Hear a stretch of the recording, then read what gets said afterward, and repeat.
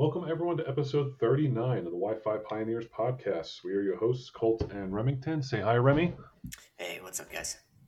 So today I am jumping in with some really good news for those of you who've been listening over the last couple months or really year. You'll know that for over a year now, my wife and I have been working on in vitro fertilization. We've been going through, I say we, but it's really just been her going through egg extractions and then trying to pair them up to get a viable fetus, to get a viable embryo. Excuse me, we're not at fetus stage yet. But after 4 iterations and a lot of money, we got our first normal egg. So this has been over a year long journey. When you're doing this over the age of 40, but like we talked about last episode, you're up against chromosomal decay. So it's really hard to get a viable embryo after the age of 40. And it takes a lot of effort and more than we realized when we were getting into this. But after 4 iterations of this, we have one viable egg and we have one mosaic egg. The mosaic egg, the really TLDR on that is there's a 4% chance of it actually taking and making it to. Obviously, we're going to try both eggs, but having a normal egg now brings us up to a better than 50% chance.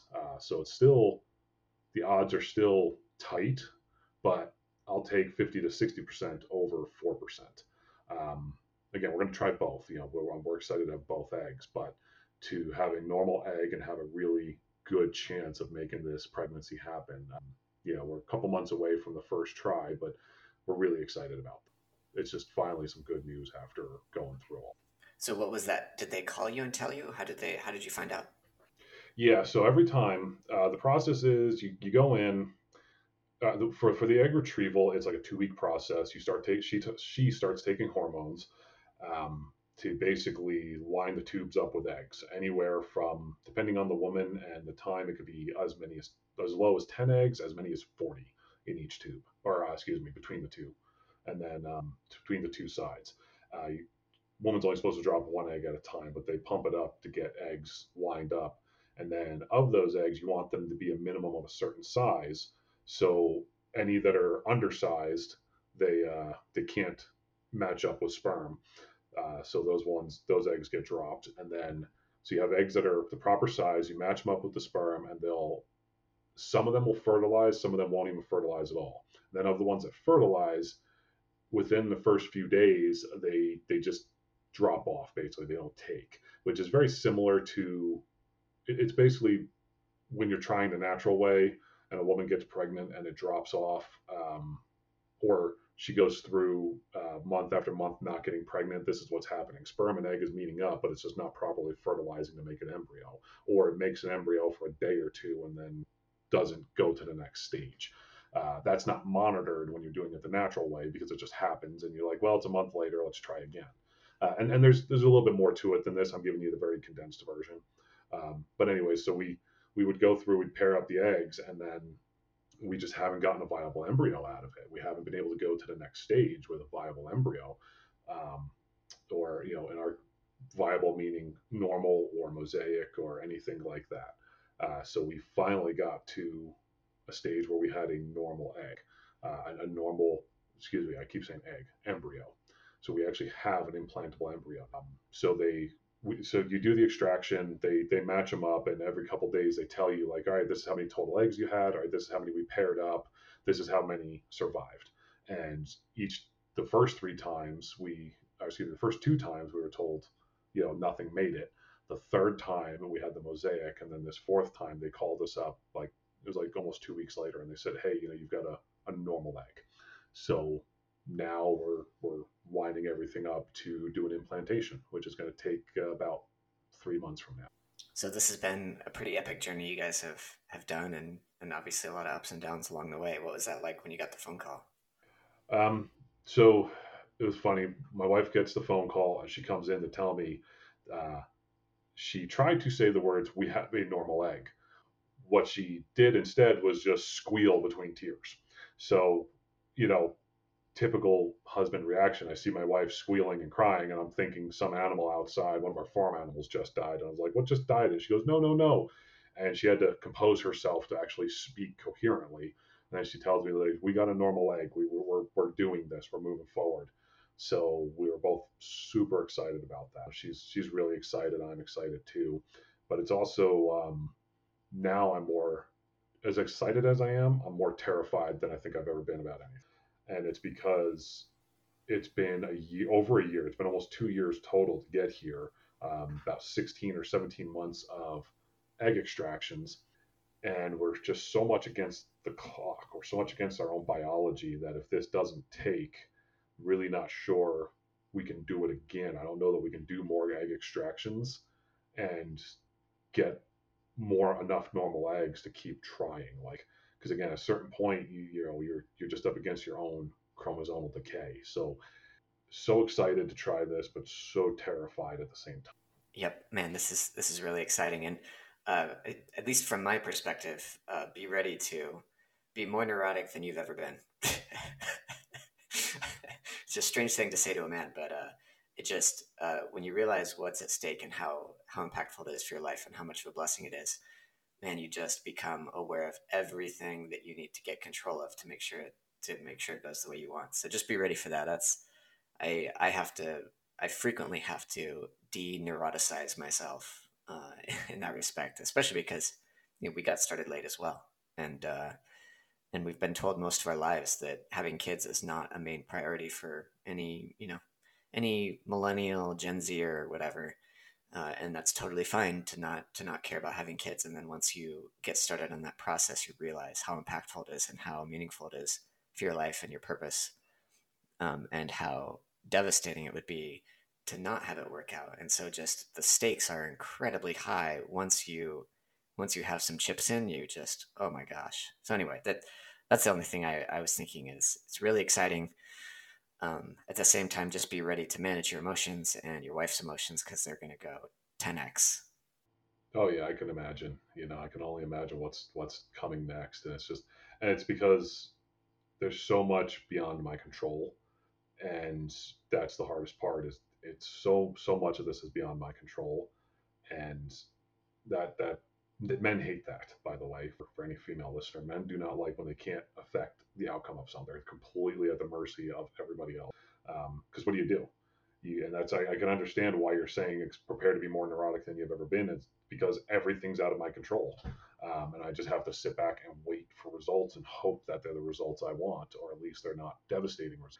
That's of course why I'm so terrified right now.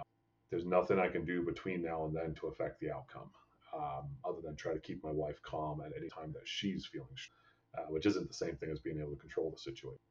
I just hope and pray, and that's all I can do at the moment. Definitely, yep, and all your friends hope and pray as well. Aside from recommending that people obviously get started earlier, which I think every one of us would say, um, what have you learned along the way that you think is useful or worth mentioning at this point to anybody who might be listening? But it's not just so much starting early, like that's an easy answer, and that's the tradcon answer. But it's you have to be the right person when you do it. My wife and I couldn't have done this even 5 years ago.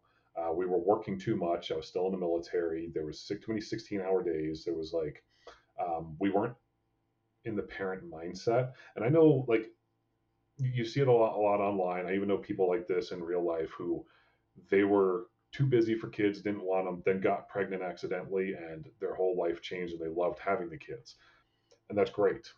But I spent enough time in law enforcement, and I even saw this a lot in the military, is people who had accidental pregnancies and didn't change their life for the better. And it's a very good possibility that 5 years ago or before then, I would have been in that category of person. Very good possibility I would have been the wrong person then to be a parent, and the kid would have suffered for it. My marriage would have suffered for it. Everything. Right now, we are the right people, the right place in our marriage, everything, to be having kids. And that's the more important part. It's not just having kids early, it's being the right people for it. So if you're right now saying, I don't want kids, I don't ever want them, it's not just a matter of telling you, hey, you're going to change your mind when you're older and you're up against the clock. It's trying to convince these people to change their mindset while they're still young and able to have kids, that we got to undo all that propaganda, that Malthusian propaganda that's been infused into millennials and Gen Z about never having kids, never being married. All of that's just all the red pill stuff saying never get married. Like God, you have to unfuck all of that to tell people like, no, you want to have a functional marriage, you want to love your spouse, and you want kids.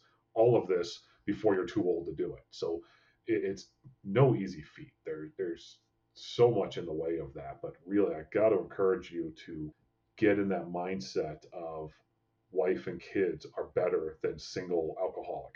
Um, I just don't know how else to put it. Fantastic point. I think about this all the time, actually.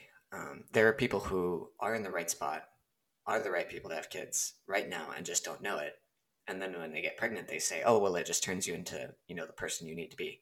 Maybe, maybe it goes the other way. I've definitely seen it go the other way.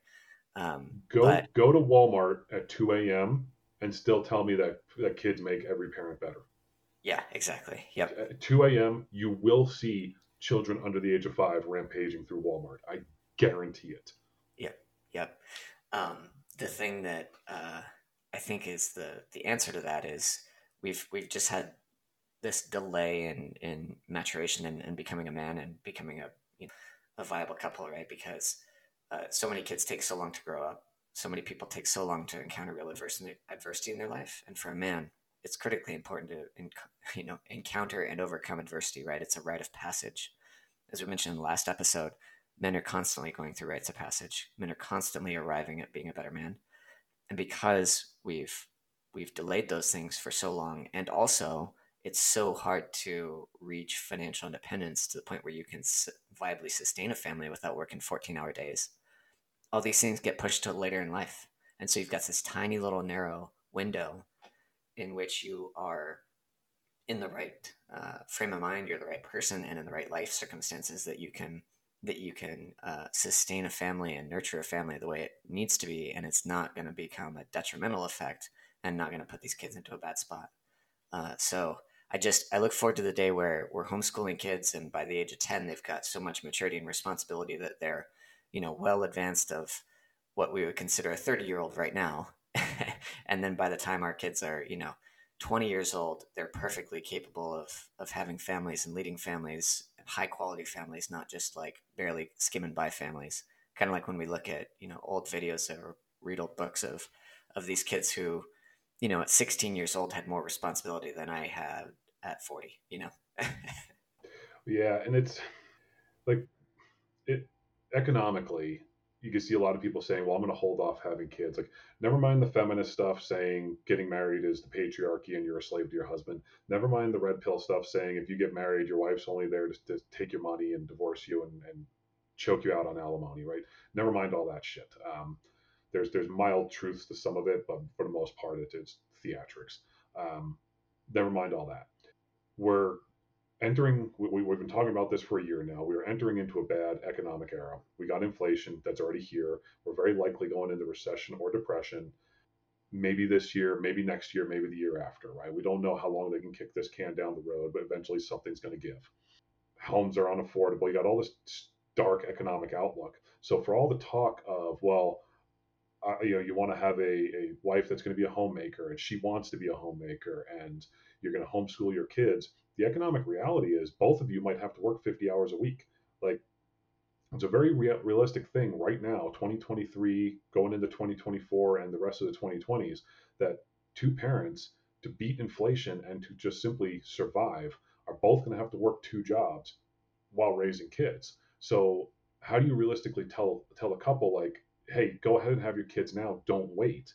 And it's, well, hey, you're gonna have some really stressful fucking hard times, period.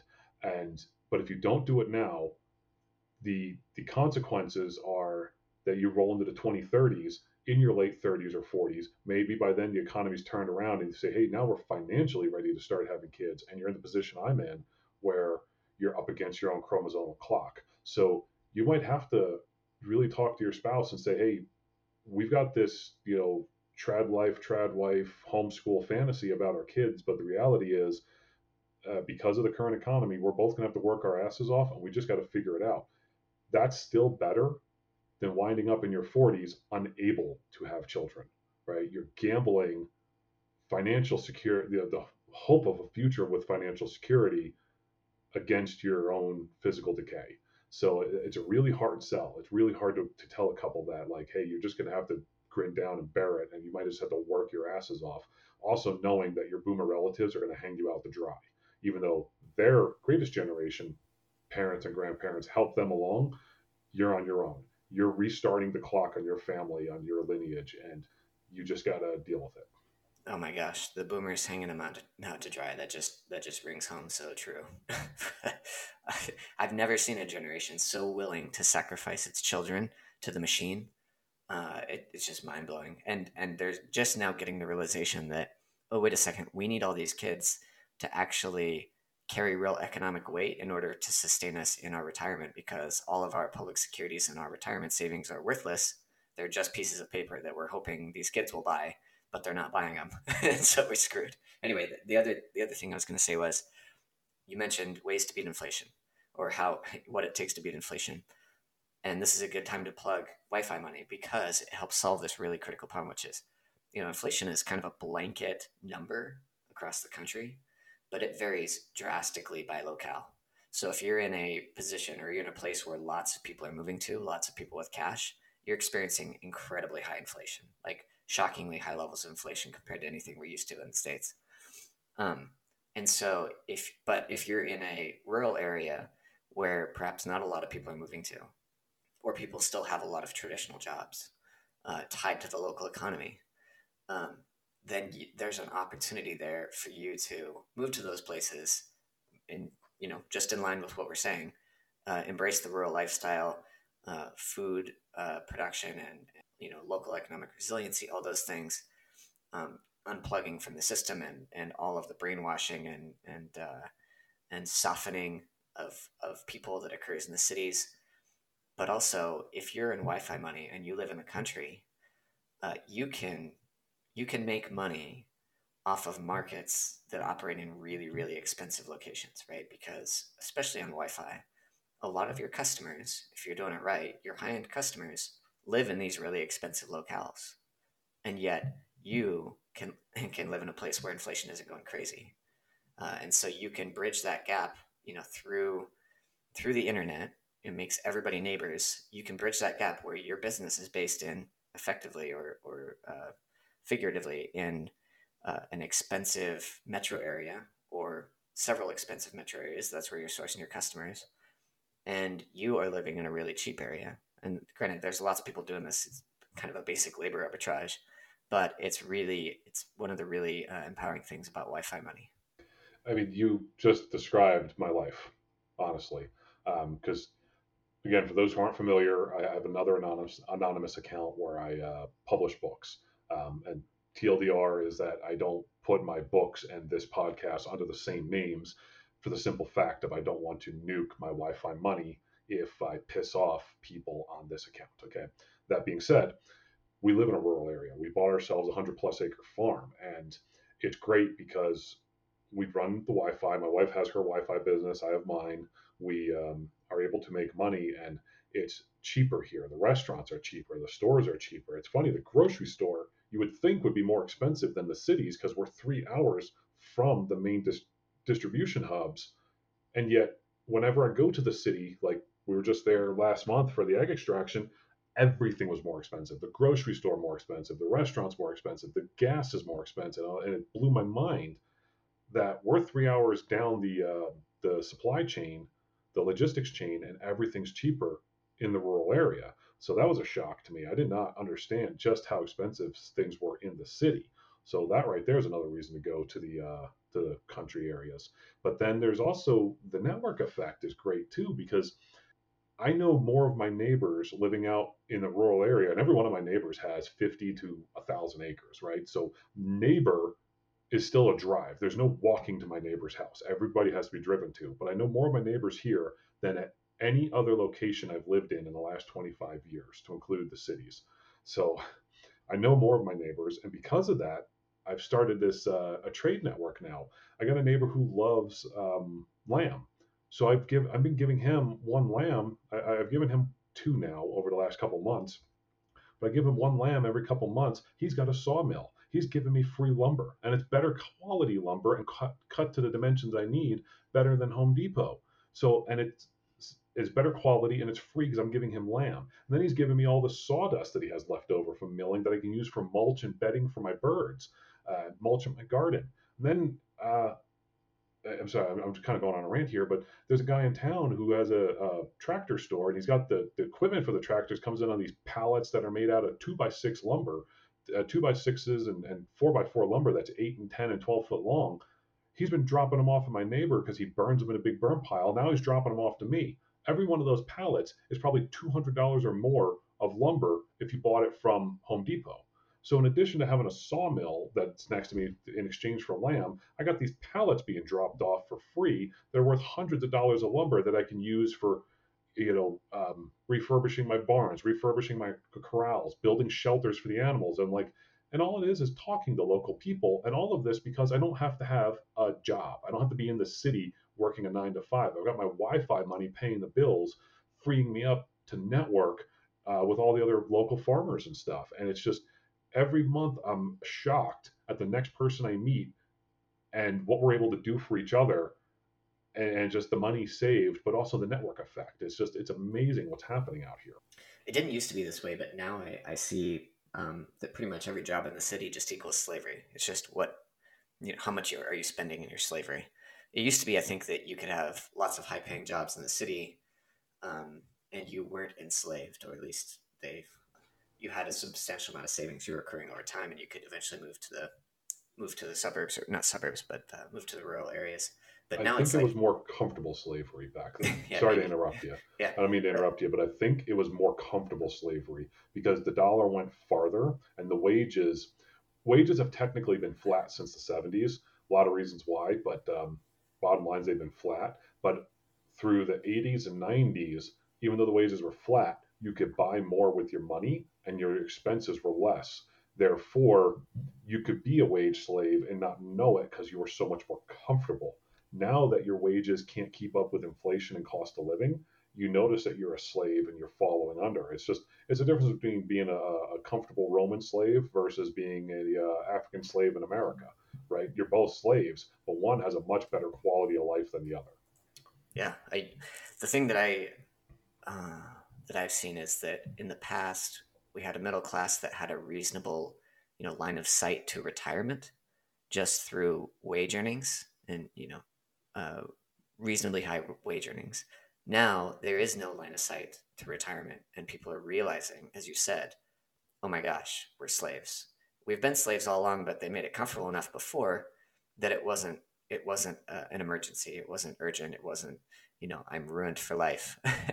Whereas now it's like, I just keep seeing all these people who make a ton of money in the city and their lives are not getting better. You hear all these accounts of like, it takes 200, 300K a year to survive in New York City, versus, 40K a year out in, pretty nice places where you don't have to deal with a lot of people and you don't have to deal with shitty people, I should say.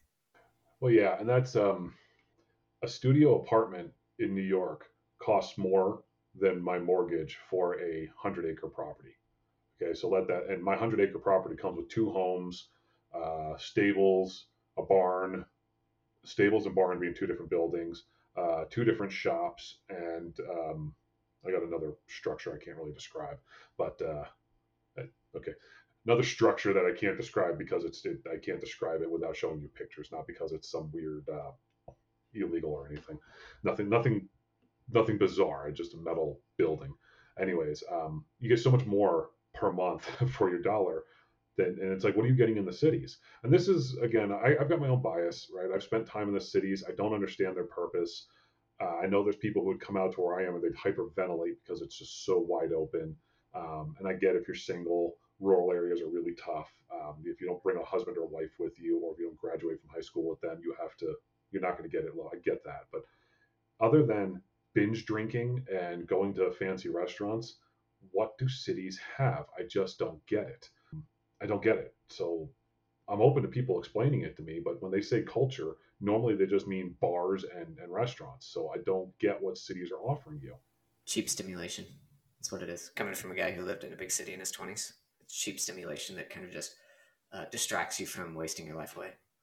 So But anyway, just rewinding about 2 minutes back to when you were talking about, how there was an actual path to middle class retirement. I think it's kind of like a 100-year bubble, give or take that 100 years. But there's been this fluke economic bubble where Henry Ford made the 40-hour work week, and there's a lot of people today who complain that you shouldn't have to work 40 hours on odds. Like, no, you don't understand history. The 40-hour work week meant that you could make a living not working 80 hours a week. Okay, he brought you from working 6 or 7 days a week and child labor and other horrible stuff. He brought it down to a 40-hour work week that where you could afford to buy the cars that you were making. That was unheard of. It was revolutionary, and that catapulted the 40s and 50s suburbia because it was so much better than what you had prior to that. So that was a very revolutionary thing, the 40-hour work week, and being able to work for other people. Because if you got like 8 hours to kill, go to the Martyr Made podcast and listen to Whose America Is It Anyway? And it's all about the 1920s West Virginia coal miners, the mining towns, and it's like slavery after slavery. Slavery was illegal in the 1920s, clearly, but those mining towns, that tells you how bad things could be, um, as a worker, right? And it was really, I can't stress enough how important that podcast is to put your mind in the right perspective of what labor is, was, and could be.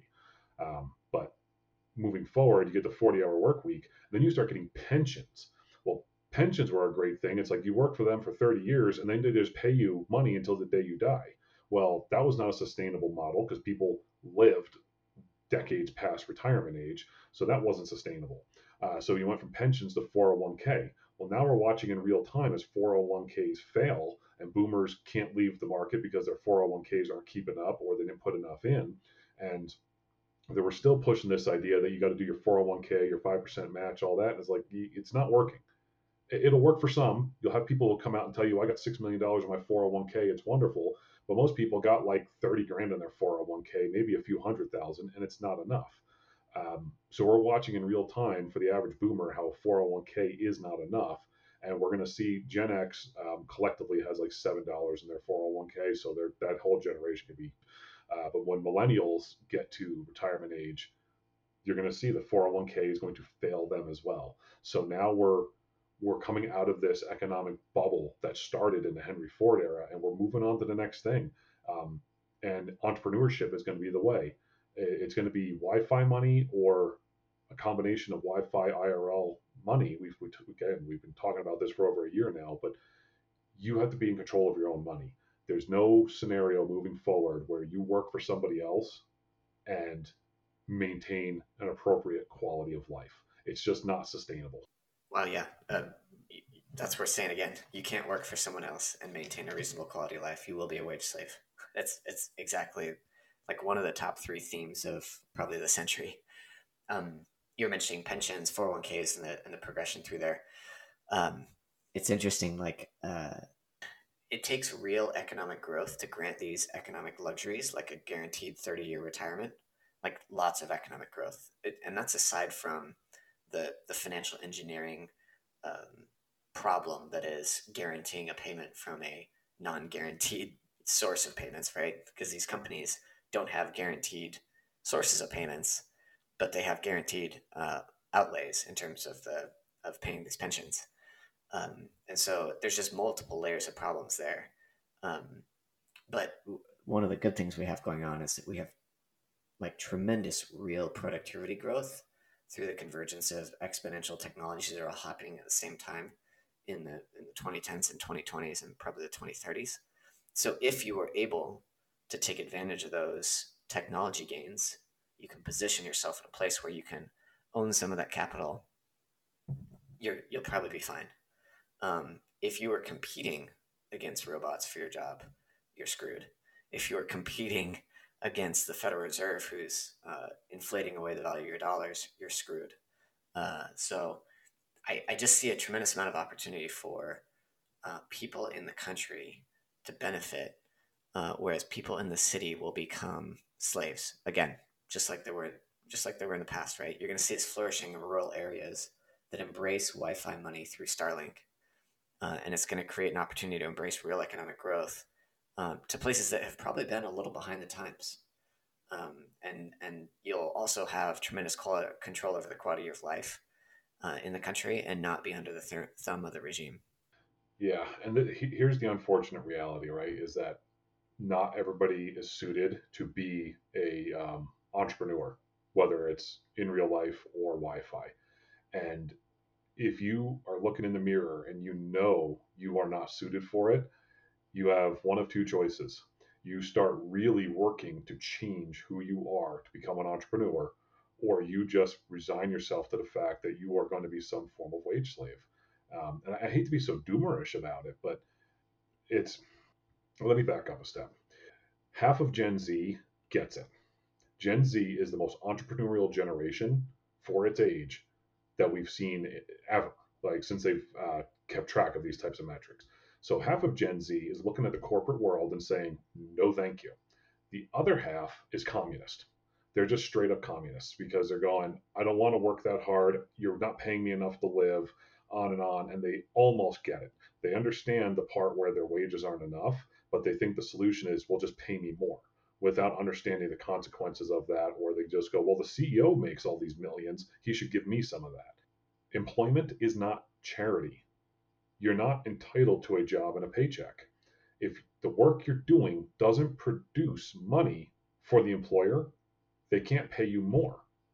Some of these people don't even get the concept that they need to make for their employer the amount of money they're being paid, let alone they actually, if they're getting $50 an hour, they need to make their employer 100 to 150 an hour. They need to make them more money than they're being paid. They can't understand that concept. The entrepreneur gets it. So the people who just say, I don't have the right personality, I'm not smart enough, I'm too lazy, or whatever it is to be an entrepreneur, you're going to be left behind. The best you can hope for is to become the most comfortable wage slave, because what else is there? You're relying on somebody else's good graces to pay you, and you're reliant. They've taken all the risk, they get all the reward.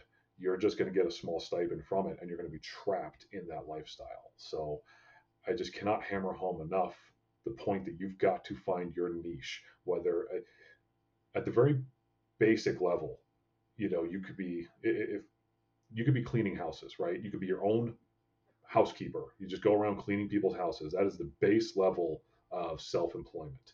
And that is no insult to house cleaners. I know lots of people who make good money doing that, both as side business and as main business. Same thing going for landscapers. And then you go up to more technical work as in trades and stuff. That's the most basic level of entrepreneurship, is just you pay me to do the labor you're unwilling to do. And that's fine. You can make a killing doing that. For as much as we're pushing people to do Wi-Fi money and other bigger paying things, at the very least, you can be in charge of your labor and set your own rates, and control a customer base that way. But you've got to do something beyond showing up at a corporate office to just bang on a keyboard all day for somebody else. Um, I think in rural areas, aside from the drug problems and the losers who've just decided they don't want to live anymore, people are incredibly entrepreneurial. Children are naturally entrepreneurial, and we institutionalize them until they lose all of those abilities. Everyone on the Wild West frontier was an entrepreneur. It's in our nature to be like that if we just don't beat it out of ourselves. And so I think in the next, you mentioned that top half of Gen Z is very entrepreneurial. I think in the next couple decades they're going to flourish, and just again drives home the point that these bottom half of Gen Z that are communist, they're going to proliferate into the corporations. You're already seeing this if you deal with these corporations on a daily basis, even as just a customer, but especially if you're doing business with them, you realize how little they're actually capable of doing. Uh, and and again, it just really drives home the point. These public securities are worthless. They're just eking out the last few inches that they have, um, and uh, and all they're going to do is hire more shitty people in the future until they go out of business. And it's just money printing that's keeping them in business right now. So these public securities are worthless. You have to find or build operations that are adding real value, doing real things for a real price for a real customer, and aren't just going public to artificially reduce their cost of capital. Yeah. Unless you have anything else to add on that topic, I think we've made our point. Um, Anything you want to add on that, and then we'll just do a hard shift to something new. No, it's just the bill is coming due and it's ugly. So make the move now. You're kind of in a race against all the other people who are going to be competing for these resources. So it's definitely a first mover advantage. Yeah. Okay. Um, so let's kind of shift to the next thing. Um, Costco. The Costco, I call it the Costco effect. Um, Recently, Costco was in the headlines again because they were selling gold bars and they sold out. And I got a good laugh out of this because people I know who I've been telling for years how to buy gold by simply just going online to places like Money Metals Exchange or JM Bullion. Um, I don't endorse either of those, but I've bought gold and silver from both of them. So they don't give me any kickbacks, but I've used them both. I'm satisfied with both. Anyways, um, I've been telling people for years how you can go there or you can go to local coin shops and buy gold bars, gold coins, silver, whatever. And they've always hemmed and hawed about it. And then Costco's selling gold bars and they just go in there and they snap them right up. And it's like, because Costco's selling it. And Costco is a type of, it's like an authority or credentialism that people just take it. And I get a laugh out of it because their gold, it was, the price was fine. It was competitive. It wasn't a steal. It wasn't a rip off. It was just pretty much what anybody who buys gold normally would expect it to be, give or take a few dollars. But I'm laughing at it because it comes from Costco, it has more authority, and now it's a better buy because people trust Costco, and Costco has this. It has a great business model in the sense that if you've ever been to Costco and then you've ever been to Sam's Club, there's a distinct difference in quality of product. Sam's Club will have 10 versions of the same product, ranging from garbage to less garbage. Costco will have two versions of every product. They've got the good one and the better one. And the price is decent, but with little exception, it's never the best price for that product and it's never the highest quality of that product line. Like if you're looking at generators, they'll show you two good generators. It's not the best price, but it's only not the best price by a few dollars typically. And it's not necessarily the best quality, but it's a good quality and then a really good quality. So you can always get better than what Costco is offering. But you can rest assured if you go there, what you're buying is good and you're not getting ripped off. And it's just a very simple model in that regard. And it appeals to people who don't want to do research online or don't understand the quality differences of the products they're looking at. They just want to go buy something and know it's going to work. So if you don't know shit about generators, but you want a backup generator, you can just walk into Costco and buy it. Whereas if you do know something about generators, you'll go down to China Freight, Harbor Freight, excuse me, I call it the Chinese junkyard, but you go down to Harbor Freight and you know that their generator is an exact copy of a Honda generator. Therefore, you know exactly what how to fix it if it goes bad. You also know because it's stolen property off of Honda, you know it's going to be a good generator anyways, right? And that's just using generators as an example. You can do that with literally every freaking product inside of Costco. So you can just go in there and trust that what you're buying is good. It's meant for the impulse buyer who wants quality. So it's a very like it's such an obvious um, it's such an obvious strategy. Most stores don't do it. Most you look at Sam's Club, and Sam's Club is meant for the cheap bargain shopper who just wants to fill their cart with as much crap as they can for a dollar. So it's definitely a different mentality of shopper as well.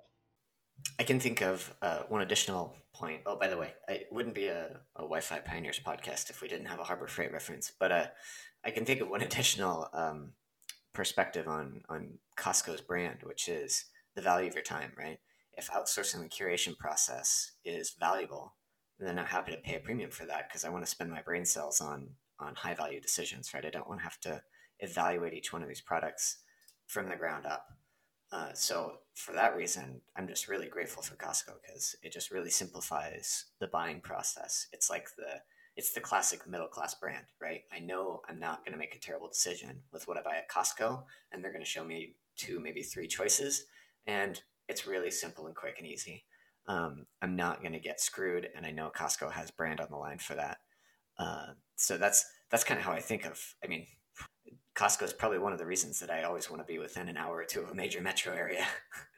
Yeah, and then there's exceptions to to what I just said too, where you will have a real steal. Like I bought a mattress from them that was $2,000 cheaper than at what is that chain store? Mattress Firm, Mattress King, something like that. Whatever the chain mattress store is. I bought a mattress a while ago that, and it was same exact one, same brand, size, everything. But Costco was like $900, and at the other store it was like $2,900. It was an insane difference. Costco will have sales sometimes, and sometimes it's not even just a sale. It's just like, here we have this item and it costs this much. Period.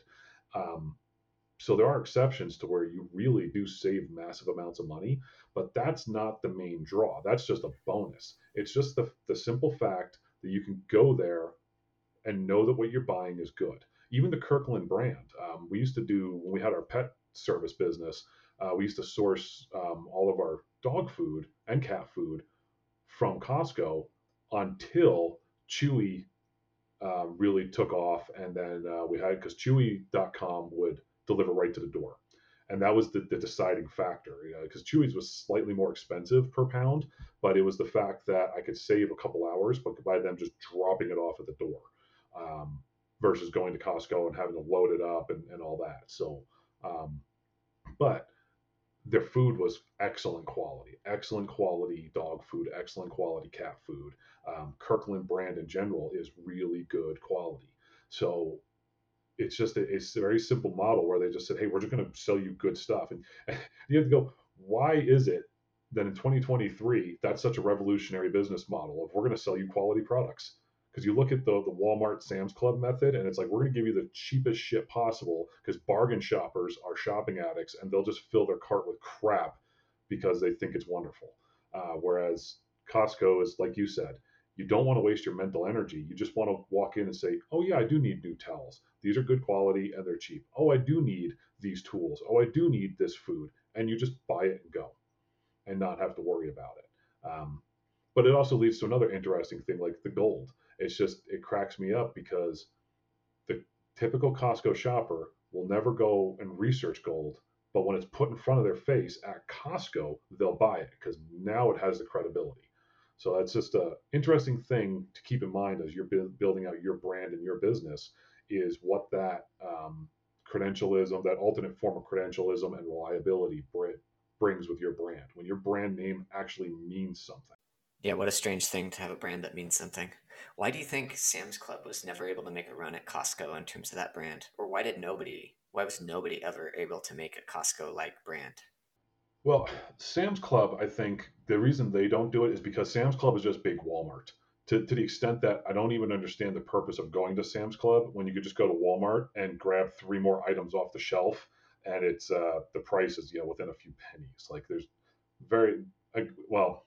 Let me back up. I haven't been in a Sam's Club in about 15 years, but my understanding is it has not changed much in 15 years. I could be completely wrong by now, but at the time that I actually went there, you just look at stuff, and if you pull out a calculator and go, okay, at Walmart it costs this much, and here the 3-pack costs exactly the same as buying three at Walmart. So why am I here? And of course, Walmart is built, um, without sounding too much like a snob. Walmart is built for the low income shopper. Walmart is meant to be affordable, and they have some things that are quality, but for the most part, it's meant to be the most affordable thing for the lower middle class and lower class people to actually be able to survive living, right? Um, if you're low income, you cannot go to Target. You can't shop at Target. That'll bankrupt you. But Walmart means you can actually put food on the table and clothes on your kid's back. Sam's Club is just a bulk extension of that. They really just kept the Walmart business model and extended it. They didn't do anything special. Um, Depending on your region, there are other club stores that can give Costco a run of their money, but they're local stores. I think on the East Coast you have BJ's. I don't know what they've got on some of the West and Northwest areas, but I know there are other club type stores that they carry the products they carry and they're at a good price. Um, and it's a similar model, but there's just nothing with a national brand like Costco. It's all regional. It just blows my mind that they basically have a monopoly on that, and there's no competitors who can make a run at them. Well, it's going to be harder too because we're living in the era now of continuous extraction. So there is no, like, you rant about SaaS every other episode for this reason. SaaS is there to extract every dollar it can from you and then run. And then you even look at I buy products from people off Twitter that I like. I've bought workout programs from like AJ Cortez. I've bought some Wi-Fi money type stuff, how to build newsletters and things from other people, other over the years. And they sell you a good product, but what happens the second you buy from them is they immediately every day you're getting 3 emails a day from them nonstop. So now I have to spam you because I'm not reading 3 emails a day from you. And then occasionally I have to go into my spam box to look for a legit email. And it's just filled with just nonsense from people who sold me a program one time. And it's like, it's not, I get the business model. You sell them one thing and then you bombard them with spam to sell them the next thing. But you're losing me as a customer. I know there's more people, most people don't have my mindset. So you're going to make more money off of it. But your brand went from I sold you a really good protein shake, I sold you a really good quality workout program, I sold you a quality how to make money, whatever. Whatever they sold you as quality, but now they're ruining their name by just emailing you nonstop, and it's just it makes you feel like a cheap transaction, and that it's not about selling you a product, it's about selling you the next product. So when that's the entire business model that the nation has, Costco stands out because they're not doing that. Yeah, again, it seems so obvious to me that this is desperately needed, and so why isn't this happening everywhere? Why don't we have Costco versions of everything that we buy in our life? Because there's such a lack of brand quality anymore.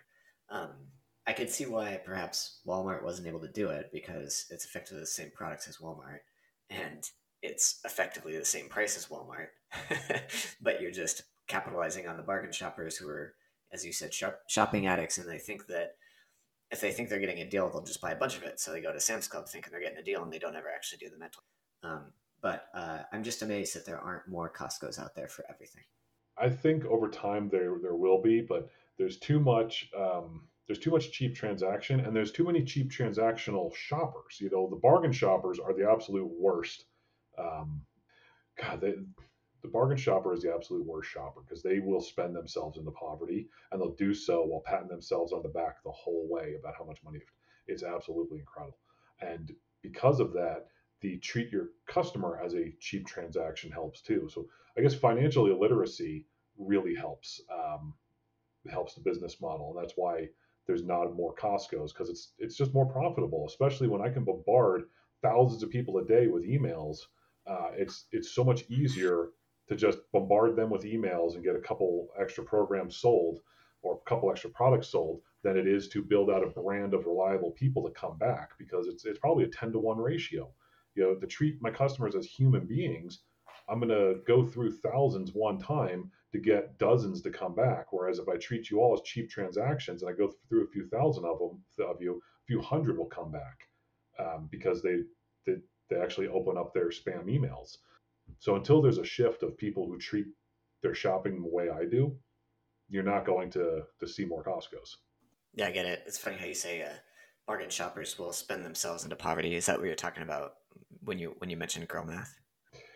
That's so bargain shoppers and girl math are parallels, but they're not quite the same thing. So for those who aren't tracking, there's these viral videos going out there, mostly on TikTok, but they're making their way to Twitter and Instagram too, of these girls explaining girl math, and they go, well, if I buy something with cash, it's free, and the boyfriend or husband goes, the fuck do you mean? And she goes, well, I've already taken the money out of my bank account, so if it's not in my bank account, it's not there. So if I spend cash, it's free. And he's like, no, that's not how it works at all. And then she goes, well, if I put money on my Starbucks app, that money's already out of my account. So anything I buy at Starbucks is free now. Or if when they say spend $200 and then you get a $20 gift card, I just made $20. He goes, yeah, but it's not even a $20 gift card. You have to spend another 40 to use that 20. So you have to spend $240 in order to save 20. And she goes, yeah, I just made $20 off of that. And he's like, no, that's not how that works. So every marketing scheme is working, and women actually, and not women, the girl math women, right? These women who fall for this crap, think it works. It's the same thing with the people who the credit card rewards points people, where they're like, I made $100 on my credit card this month. It's like, no, you spent, what, $10,000 to get $100 back. You spent money. You overspent your money, and now you're congratulating yourself for getting $100 back, right? And because that's how the average person does it. Never mind the credit card churn people. There's like one out of 1,000 people who can actually work the credit cards properly, but the other 999 think they're doing it that way when in fact they're just spending to oblivion and then patting themselves on the back for the rewards. And it's just this complete numerical and financial illiteracy is it's killing people. And the bargain shopper is the absolute worst because they just spend it. They think that if it says on sale that they saved money. And it's like you try to explain to them, no, no, they raised the price and then put it on sale. So if you bought it last month at the normal price, you paid $1,000. If you buy it this month while it's on sale, it's still $1,000. And they're like, no, but it's 10% off. They raised the price from $1,000 to $1,100. Then they knocked 10% off, so now it's $1,000 again. Nothing's changed, and they just look at you like you got a dick growing out of your forehead, and they're like, no, I saved $100. Like, cool. Well, you got no money in your bank account, so what did you save? They just believe the advertisement in front of them. There are legitimate sales in this world. There's legitimate money saving events, but you actually got to know how math works to make use of it. I do have a related point about credit cards. Credit cards for consumers is a big trap, obviously, and gets a lot of people in trouble and perpetual trouble. But credit cards for business are an amazing tool, because they have all these protections because they're primarily used as consumer credit cards, right? Or at least credit cards in general are primarily used for public consuming, right? But for a business, it creates all these amazing ways that you can fund your business with really low cost of capital compared to raising equity, because that's the trade-off. That's what it's replacing. Because most of the time, if you can qualify for bank loans, great for your business. Awesome. That's cheap capital. But if you can't qualify for bank loans, you're primarily stuck in revenue-based financing, which is expensive, or credit cards, which is a fair amount cheaper. And revenue-based financing is even harder. So credit cards actually, I think they're the number one most commonly used way to launch a business, and there's a reason. It's a really good opportunity for people. So word to the wise: credit cards get you in trouble if you're spending frivolously on your life, but credit cards for business, huge opportunity. And there are some, as much as I bash on fintech and SaaS companies, there's some fintech and SaaS companies that have really stepped in to fill that gap where you can use your credit card to launch your business in really useful ways and really feasible ways. So just keep that in mind. It's especially with these 0% interest rates for 18 months kind of promos. Those are amazing. That's incredible. You can't find anything else even close to that anywhere in the corporate world. So just keep that in mind. Credit cards for business, awesome. Credit cards for consumers, terrible. And all of that with the caveat that you better have a good plan in 18 months to be able to start paying that balance beyond, I'm just going to roll it to the next card, because you can really, I've seen people do exactly what you're saying both ways, where they use the zero interest to launch themselves, and then basically they use it as a free loan. Then I've seen people who live in perpetual rolling over from zero interest to zero interest, and the balance goes up every time because they can't get out from underneath it, and it eventually they can't roll it over anymore. I've seen it catch up. So you'll see a lot of TikTok videos out there of telling people, oh, just keep rolling your balance over, and you never have to pay interest on it. Eventually, it will catch up to you. It will catch up. It could be a decade. It could be more. Just keep that in mind. That's my only caveat on that. Absolutely right. I mean, if you're building value in your business and you're building it with free capital, that's amazing. But you have to be building value. If you're wasting money, now you're doing the same thing as all these people who are buying on credit thinking it's free. But you have to be building a business. You have to be building value. And then you can transfer, once you've got that business cash flowing, then you can transfer that debt into a standard corporate product. And then you don't have all this outstanding debt in your name that you have to roll over at 18 months or something. It's just a tremendous it's like a starter for your engine. It's an incredibly good way to get the thing going to where it's in a self-sustaining state. But you actually have to be getting something going. You can't just be, spending money and telling people you're a businessman. Yeah, well, and it's a lot like the people who they say you got to spend the money, otherwise you're going to get taxed on it. And it's like, yeah, kind of. You got to spend it on one, something that's tax deductible, but two, something that's a legitimate purpose for the business. When you just spend money for the sake of not having to pay taxes, you haven't actually accomplished anything. You've just spent money. Um, but we can dive into more of that another time. Um, I think that's going to be about wrapping it up for today, folks. We do actually have a good list of topics to talk on, but I'm running out of time and I'm also running out of brain power to talk competently on it. So, do you have anything you want to add to wrap this episode up, Remy? No, all good. I think this is there's just a lot of really interesting stuff going on in the world right now, and our narrative hasn't changed. It's just you just have to be sharper than or smarter than the average bear. Yeah, absolutely. So, this current economic state we're in can only be kicked. They can only kick the can down the road for so long before something gives. Now we've been saying that for a year and it hasn't broke yet. It's showing some signs of cracking. Could easily be another year or two before it really gives, or it could be next week. So with that, right now you can reach us on Substack. If you, depending on what platform you listen to this on, you can always go to Wi-Fi Pioneers at Substack and comment directly on the episode. You can also share it from there. Tell us what you think. Ask any questions. Otherwise, have a good weekend, everybody. And remember, nobody's coming to save you. It's up to you to save yourselves.